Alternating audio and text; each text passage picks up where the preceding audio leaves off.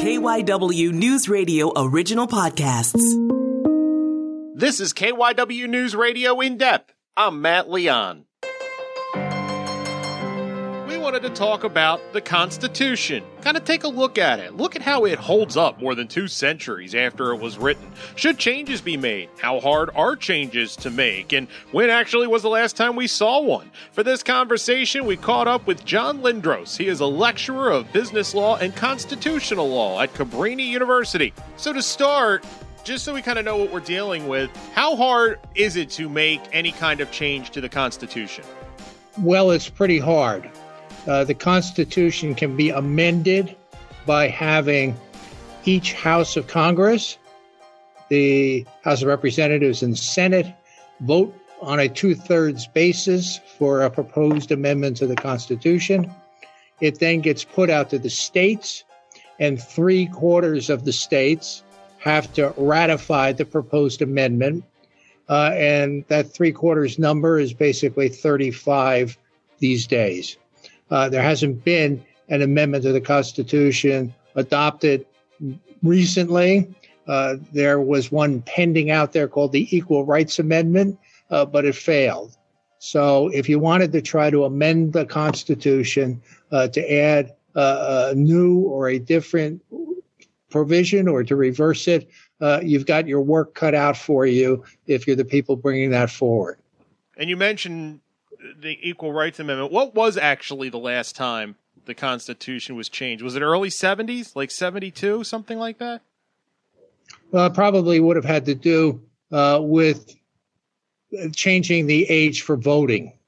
I think those were the last amendments they put in. I don't know what the exact date is on that. We have a document that kind of dictates American society, and it's 250 years old. How do you feel it's holding up as society has changed on multiple fronts by factors of infinity almost since the Constitution was first put pen to paper? I think it's holding up pretty well, but a lot of that would depend upon who you would ask.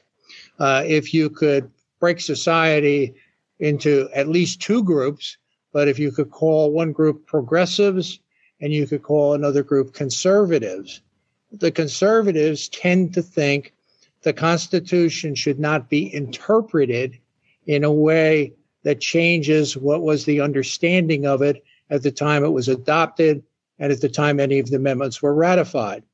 The progressives tend to believe in the idea of a living constitution, and they are all in favor of discovering new rights of various types that they think can be inferred from provisions in the Constitution.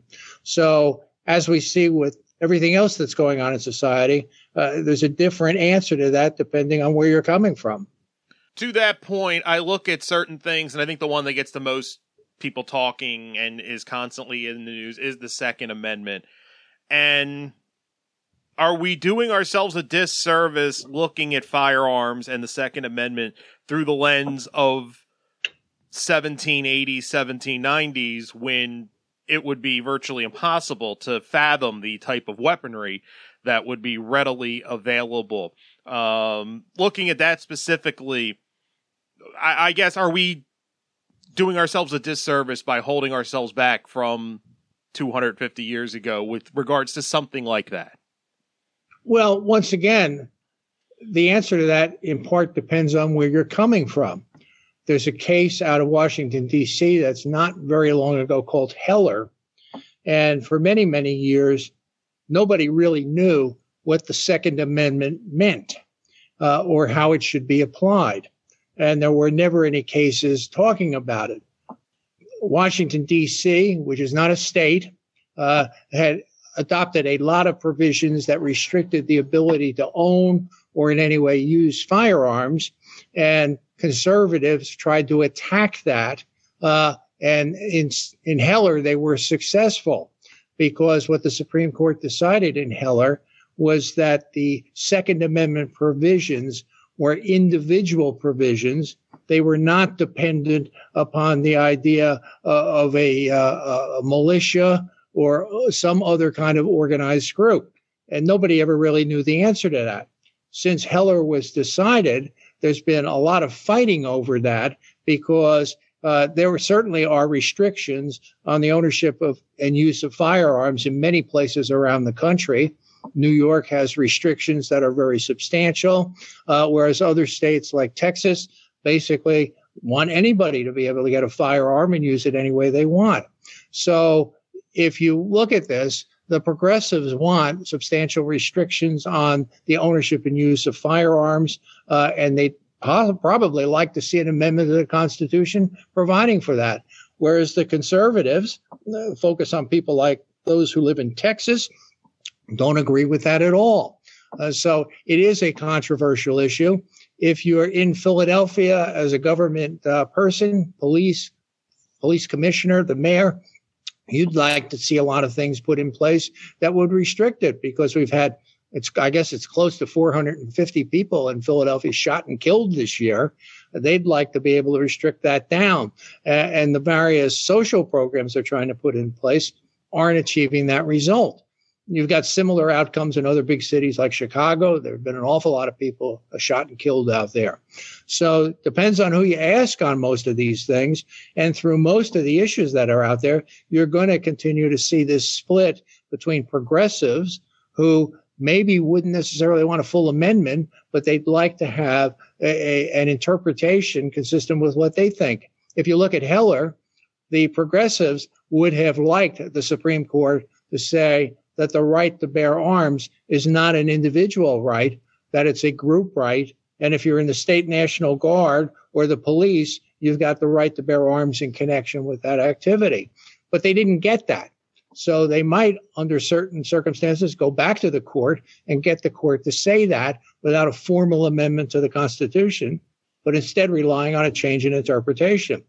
And if you go out to the West, where lots of people have firearms and they use them to go hunting, they don't want to hear about any reinterpretation like that. When I worked in the oil and gas industry, when I go down to Texas, our petrochemical plants in Channelview, Texas, near Houston, had a sign on the gate where you went in. Ladies are requested to check their firearms at the gate, because they assumed that most of the women who worked in the offices at the plant were walking around with a pistol.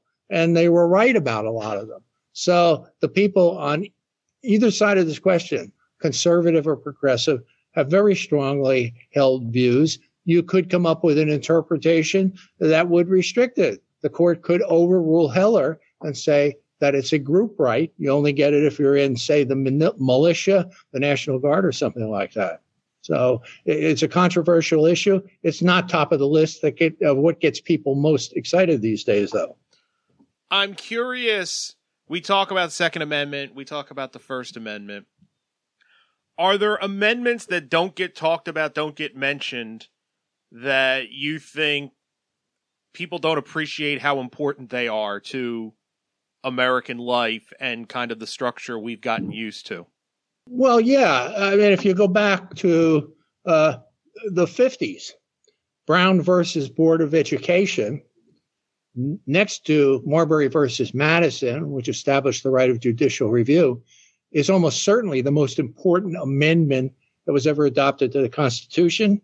It was a 9-0 vote, and it overturned the doctrine of separate but equal that had been used to justify segregation in public schools and a lot of other things. And we had a lot of fights after the 50. And in many ways, they still go on today, coming out of Brown versus Board of Education. But I don't think a lot of people think about that much anymore. Then you jump ahead into the 60s, you have a lot of cases that deal with other amendments, such as the 4th, 5th, 6th, 7th, and 8th, that have to do with criminal matters and lead to cases like Miranda, with the famous Miranda warnings.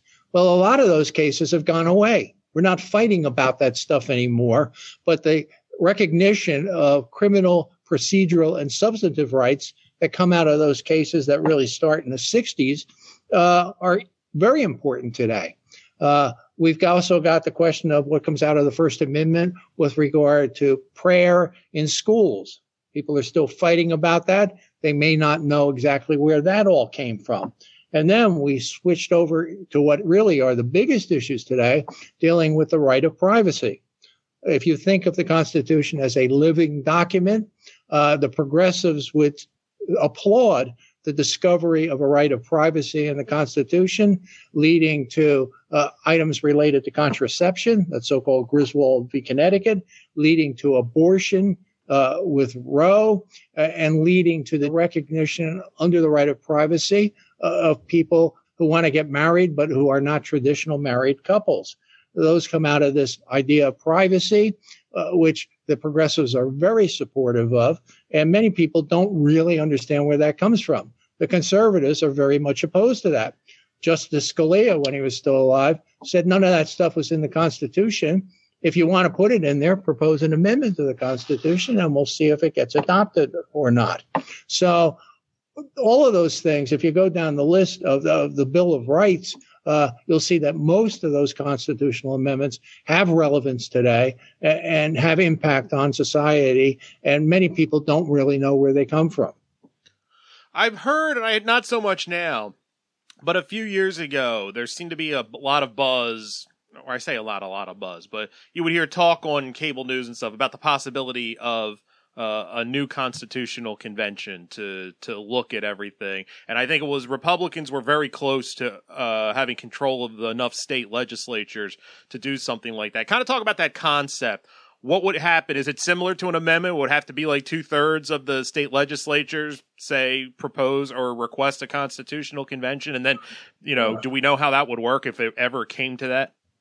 Yeah, although the chances of it actually coming to that are very, very small, because both sides, the progressives and the conservatives, are scared to death of a constitutional convention because it puts everything in play. They could go back and rewrite the whole Constitution from the beginning. All of the provisions that are in the Bill of Rights would be at risk potentially. They could go away. So nobody seriously thinks we're going to reconvene some kind of a constitutional convention. What they intend to do, if they can, if it works for them, is to adopt amendments to the Constitution. We've got 27 amendments in the Constitution right now. There could be others out there that could be proposed, but I don't think there's any chance that the Congress would go forward with the idea that we should have a constitutional convention, should convene representatives of all the state legislatures in, and start rewriting the Constitution from the beginning, because they're both terrified of it. They don't want to take a chance on what might come out of that. Depending on the votes, you've mentioned how many people control various state legislatures. That varies from election to election. Sometimes it's one way, sometimes it's the other. So I don't think we have any likelihood of finding a constitutional convention in the near future. Do you think we do a good enough job of teaching about the importance of the Constitution, what's in it, and how it works? And I say that because you hear a lot of people invoke things, and I don't mean, some random person on Twitter, but people that, you would think should know better, invoke parts of the Constitution with regards to freedom of speech and stuff like that. That's just flatly wrong. I mean, do we do a good job of teaching that, a good enough job? Well, probably not, depending on whether you're a progressive or you're a conservative. Both sides have differing views of what all these various provisions in the Constitution mean or should mean. And this goes back to the concept living Constitution. The progressives would like to see various provisions in the Constitution interpreted in ways that cause an expansion of rights that they think modern society needs. The conservatives, on the other hand, like Justice Scalia, say if it's not in the Constitution or the amendment is adopted, it's not there. And if you want to put a new idea in there, go ahead and propose an amendment to the Constitution and see what happens. So we don't do much of a way of trying to push forward these interpretations.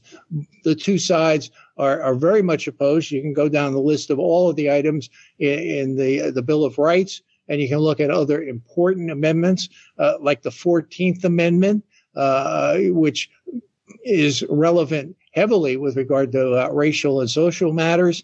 But they're not going to change those things. So, and I don't think we do a good job of teaching about it. And I think most of the people who talk about it don't really understand what happened with those things. Overall, though, I would guess it is pretty remarkable, and we've spent a lot of time talking about what various factions don't like and how to change and all.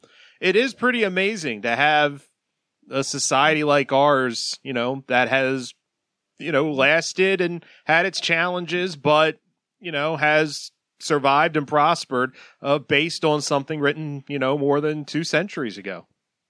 Sure. That's absolutely amazing. And if you go back to, where we've had controversial subjects, and I ran through kind of a list of them chronologically based on the amendments, we've had disputes about them. Those disputes have oftentimes been brought to the attention of the Supreme Court. There's been a resolution. Not necessarily everyone agrees with how it came out, but then we've moved on. We're not getting a lot of criminal cases now anymore, but the right of privacy cases are very current right now as to what they mean and how they're applied. So society has managed to deal pretty well with those things without actually changing the wording of the Constitution very often at all. Given, we talked about the last time it was changed, early 70s, but given our polarization, and do you see anything ever changing in the next 10, 20, 30 years? I know things can change quickly, but it would seem to me that would be a tough hill to climb. Well, a lot depends on votes. You got to count votes. As somebody once said, elections count. If you've got Franklin Roosevelt's era, where he came into office and he had gigantic majorities in both the House and the Senate, a lot of things could be done then. When John Kennedy was assassinated and they had the next election in 1964, Lyndon Johnson might as well have been the king or the emperor of the United States because he had gigantic majorities in both the House and the Senate. If that situation kind of obtains again, well, a lot of things could be done in either direction, depending on how that came out.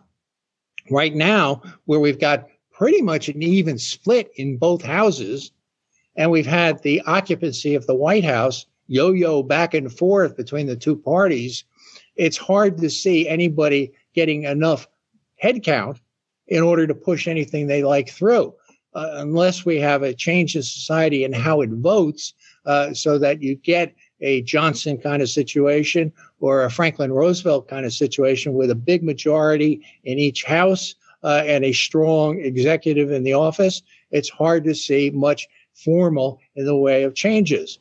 So the various parties will push their positions and they'll try to get the Supreme Court to rule their way on whether there's something like a right of privacy or whether there's not. And it will work its way up through litigation, not through political voting. That's it for this episode of KYW News Radio In Depth. You can listen to the podcast free anytime on the Odyssey app, and you can find it wherever you listen to your favorite shows. I'm Matt Leon, and we'll have another episode out soon.